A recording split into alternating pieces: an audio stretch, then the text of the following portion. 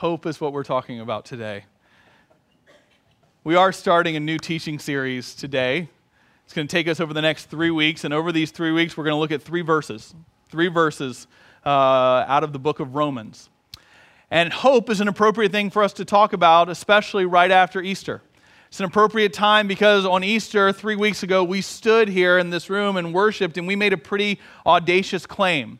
And the claim that we made is that Jesus is alive, that Jesus has conquered sin and death, and through that conquering that we are a people of hope. That in Christ there are now no dead ends in life that end in tragedy, but there are sufferings and new beginnings. And we're going to talk a little bit about that over the next 3 weeks. For the next 3 Sundays, we're going to talk about what does it mean to say we're a people of hope. And actually a better way to understand hope is not just that we're a people who claim hope, but we're actually a people who are journeying towards hope. And in these 3 verses, the Apostle Paul is writing and talking us about what that journey looks like. Now, when you see this banner, which is a great banner, and you see the word hope, it kind of starts and it makes you feel like everything's going to be good and happy and wonderful, and that's certainly the promise. But Walter Brueggemann is a biblical scholar who says to us that the hope we're talking about here is not what he calls shiny, happy, plastic Christian hope. It's not just that we smile and we come into church and we leave the hard stuff outside and we check that at the door and we walk in and we smile saying, we're people of hope now. He says that the hope we have is a gritty hope. He calls it a hope with scars. And that it's a hope that is taking suffering and difficulty and pain, and it's about how that is redeemed and transformed. So here's the scripture passage. Romans 5, verses 3 through 5. Paul writes, and not only that, but we also boast in our sufferings, knowing that suffering produces endurance, and endurance produces character, and character produces hope, and hope does not disappoint us, because God's love has been poured into our hearts through the Holy Spirit that has been given to us. So this journey towards hope begins with suffering. And that's where we're going to go today. We're going to start by not moving away from our suffering or checking it at the door, but we're going to journey towards hope by moving into our suffering and into our pain. And we're going to talk today about what does it mean when Paul says that we take our suffering and that suffering produces something. It produces endurance. And the next Sunday we're going to say, what does it mean when we say that endurance produces something? It produces character. And finally on Mother's Day on May 10th, we're going to talk about how we get to hope because character produces hope. What is this journey from suffering to hope? What does it really look like? And how do we think about that? And so as we begin this journey, as we start with our places of suffering, I invite you to pray with me. Let's pray together. Lord, we ask today that your hope with scars, would be a little more real to us. And that you would be more real to us as we take steps and journey towards you. In Jesus' name we pray for this. Amen. So, one of the things that we all have in common, every single one of us who's here today, is that suffering, hardship, difficulty, questions, those are a part of all of our lives. No matter who we are, no matter what our zip code is, no matter where our degrees are from, no matter what our income level is, no matter how many vacation homes we have, no matter the things we have done, that you and I are united with people, not just with people here in this room, but we are united with all humanity, that suffering is a part of our experience. It is a part of living in a broken world.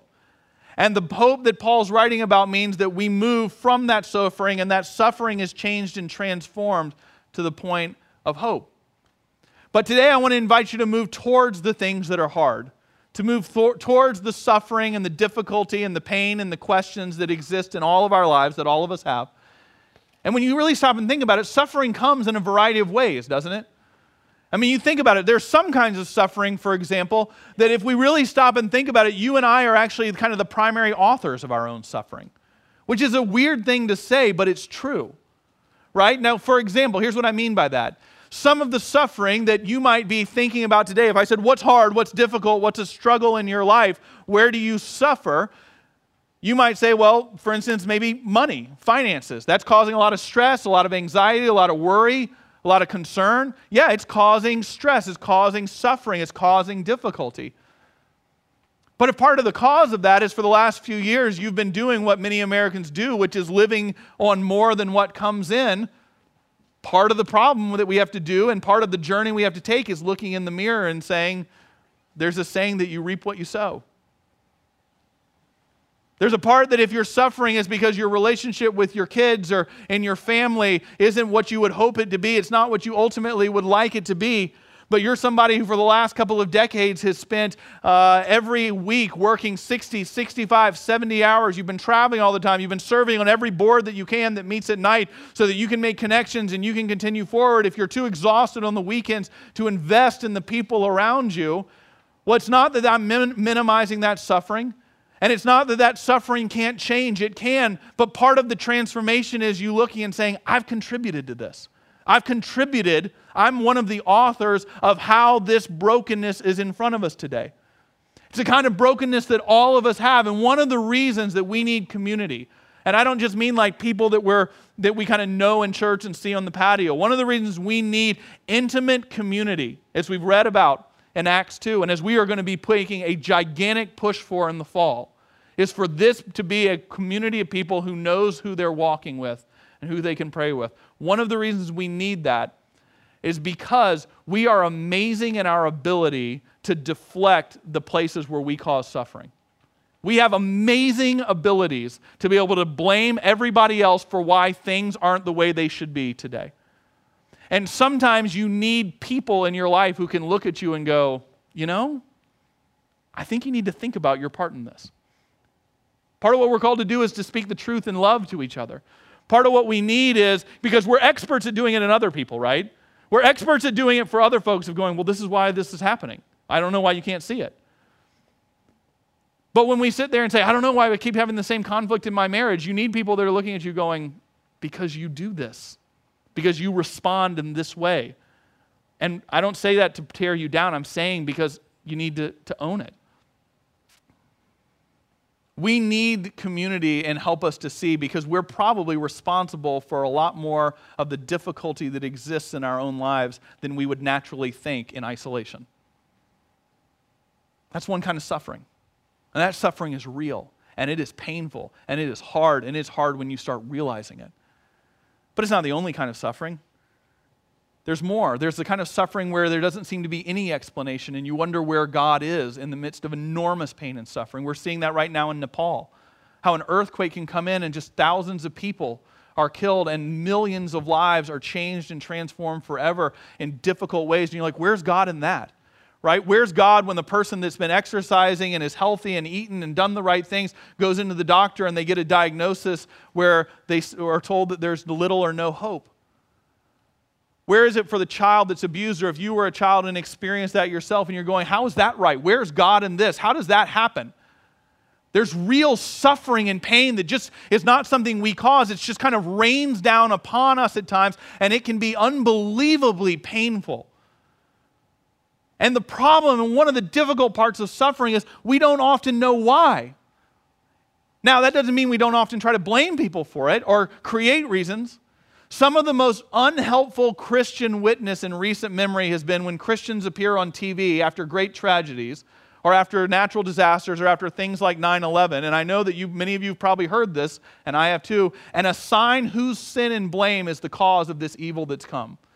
That is a person that doesn't understand the full witness of Scripture around suffering. One of the difficult, hard places about suffering is that if we take the Bible seriously, the Bible itself wrestles with the fact of we don't know why there's so much suffering sometimes in the world. We don't ultimately have an answer to that. And while it may make us feel better in a moment to have a scapegoat whom to blame and to punish for the suffering that exists, sometimes, if we're honest, we don't get that. That's one of the reasons you don't hear many sermon series on the book of Job. It's one of the reasons you don't hear many Bible studies in the book of Job.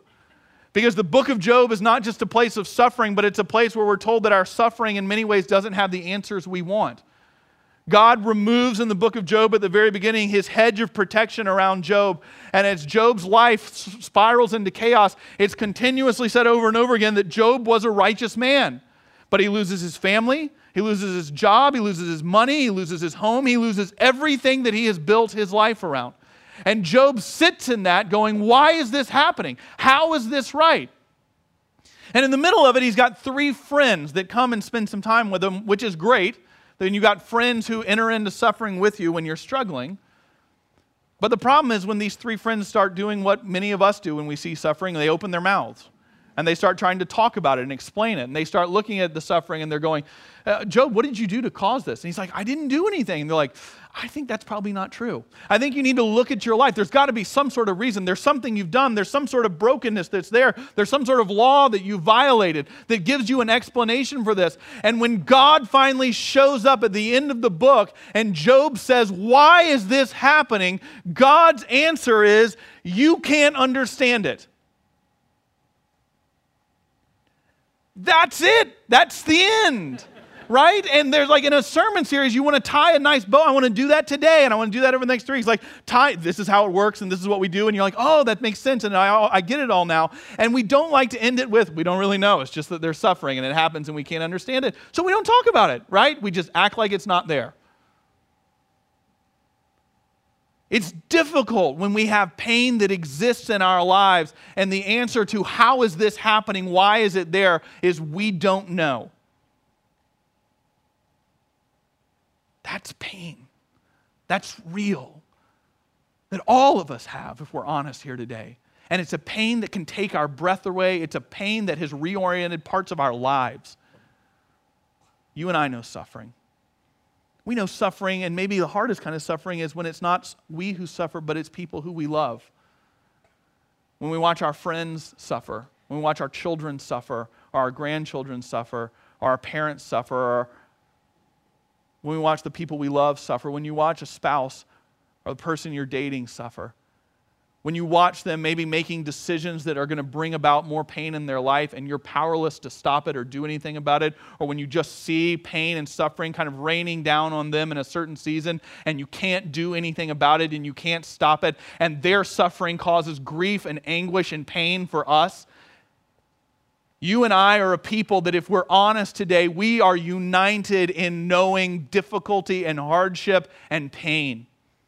And Paul is inviting us today to go into that place, not to act like it's not there in our faith, but to move into those places and to go on a journey towards hope, a hope with scars. And he says the first step in that journey is that we don't give in to despair, and we don't give in to cynicism, and we don't give in to the idea that it'll never be different, but we claim a promise. He says in verse 5, what we have to do is that we have to remember that we can hope because God's love has been poured into our hearts. It's another way of saying that God's faithfulness is poured into our hearts. And when we remember that, we endure. I want to say that again because it's really important, because what do we do with this suffering? How do we take this journey towards endurance? Well, what he's saying here is we have to remember that God's love has been poured out. And what that means is that our suffering will not have the final word. That God will take the difficult, jagged, painful places in our life, and that a new chapter to our story will begin. And when I say redeemed, that's not the bad bumper sticker theology of, in the end, you'll be thankful for this. It's not that at all.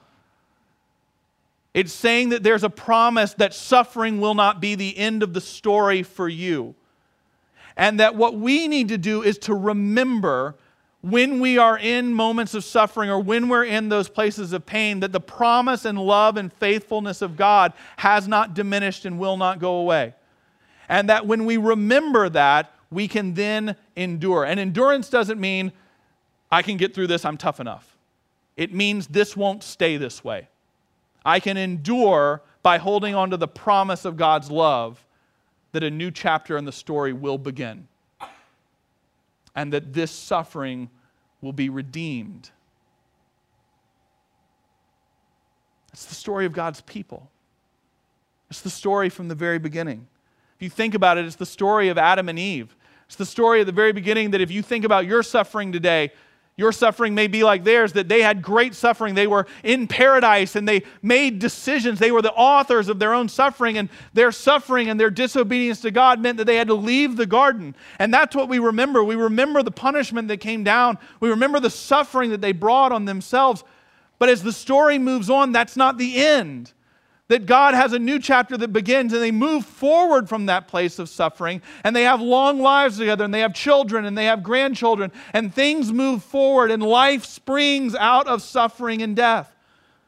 Or your suffering may be like Joseph, who we also see in the book of Genesis, whose suffering comes because he is born into a family that hates him. He is born into a family, and the family he's born into, the people that should have loved him and sheltered him and protected him and guided and nurtured him, they are jealous of who he is and his gifts, and so they sell him into slavery so that they can get him away from them. Unbelievable suffering. Unbelievable pain. And then not just that, but he's then falsely accused of a crime and put into an Egyptian prison cell for something he didn't do. You want to talk about somebody who could have easily given into despair, and understandably so. But God was faithful, and God's love was present for Joseph as well. And that wasn't the end of his story. That God rose him out of that prison cell and elevated him to a point of glory and leadership and faithfulness that changed the direction of people. That God was faithful. What Paul's writing about here is that we can endure because we remember the faithfulness of God. It seems simple, doesn't it? It seems like, well, the first step is moving from suffering to endurance, and how we do that is to remember. That seems pretty basic. I just got to remember the faithfulness of God. Well, yes. But here's the problem. As Jeremiah writes in his book of prophecy, you and I are really forgetful people. It'd be easy if I just got to remember that. But we forget. The moment difficulties come, the moment suffering happens, we lose perspective. We forget the promises of God, and we believe in that moment that darkness has really won. We believe in that moment that there's no way out. We believe in that moment that those whom we love are not going to have a new season to their life, because while it seems to work out for our neighbors, and while it seems to work out for the people across the street, or while it seems to work out for the people sitting down the road from you today, we question if it's true for us. You can endure today in the places of suffering because God's faithfulness and love is as real for you as anyone else. You are not abandoned. You are not forgotten. You are not less valuable than anybody else who has ever existed. And your suffering will not be the end of your story. No matter who you are or what you've done, your suffering will not be the end of your story. So endure. Endure. Endure to see what God will do next. To close, the people of the Old Testament knew they were forgetful people. They knew that they could take this lesson and walk out the door and we'll forget it as soon as we're out there, and we'll just think that the world will overtake us again. So they devised a system. It was a system by which to create a memory. It was a system by which to look at something and say, I remember the truth. And what they would do is they would build these structures. They would build these structures that were called Ebenezers. And these Ebenezers were things they had built when they came out of a time of suffering and saw the love and promise of God that gave rise to a new season. They would build this so that no matter what was going on in their lives, they could always point to it and say, God's promise is real. We've seen it before, and we're not going to lose track of that in the suffering we're going through today, but we claim that promise again. And it's how you take a step in the journey towards hope. And you and I have an Ebenezer that is around us all the time. It's around us all the time, and it's become so common, we rarely even see it as an Ebenezer anymore. You'll see it this week as probably in your home. You'll see it as you're driving around the city. And you'll see it in this church. We've started to mistaken it as a Christian symbol or a sign of Christianity. We're going to bring a picture of it up on the screens. And it's this. It's a cross. It's a thing that people wear around their neck. And I saw in the news recently, they were talking about different world religions, and they put it up as a symbol of Christians and Christianity. But this isn't that. It's not a religious symbol at all. as it's so much as a spiritual Ebenezer. It's a sign of death and suffering. It's a sign of pain, because suffering wasn't just something that Adam and Eve experienced. It's not just something Joseph experienced. It's not just something Paul experienced. It's not just something that you and I experience. It's something that God himself experienced. One of the magnificent parts of our gospel is that God's not looking today at your pain going, that must be tough. I hope you get through it. That God has actually experienced the very depths of suffering of what this world can throw at you, to the point where his own son was nailed to a cross and died a horrible death because of the powers and principalities at work in this world. And as they laid his dead body in a tomb and rolled a boulder in front of it, you and I know as we go through Holy Week that as painful as it is, that's not the end of the story. That's not the end of the story. That the cross is empty. That this is a sign that God takes our suffering and transforms it and redeems it. And so this week, when you see this in your home, when you see it around someone's neck, when you see it when you're here at church, I want you to look and not just see it as a church symbol. I want you to see it for what it is. I want you to see it and remember your pain and claim and endure in the midst of it by knowing this will not be the end of my story either, because of the love and faithfulness and promise of God. Remember and endure. Would you stand?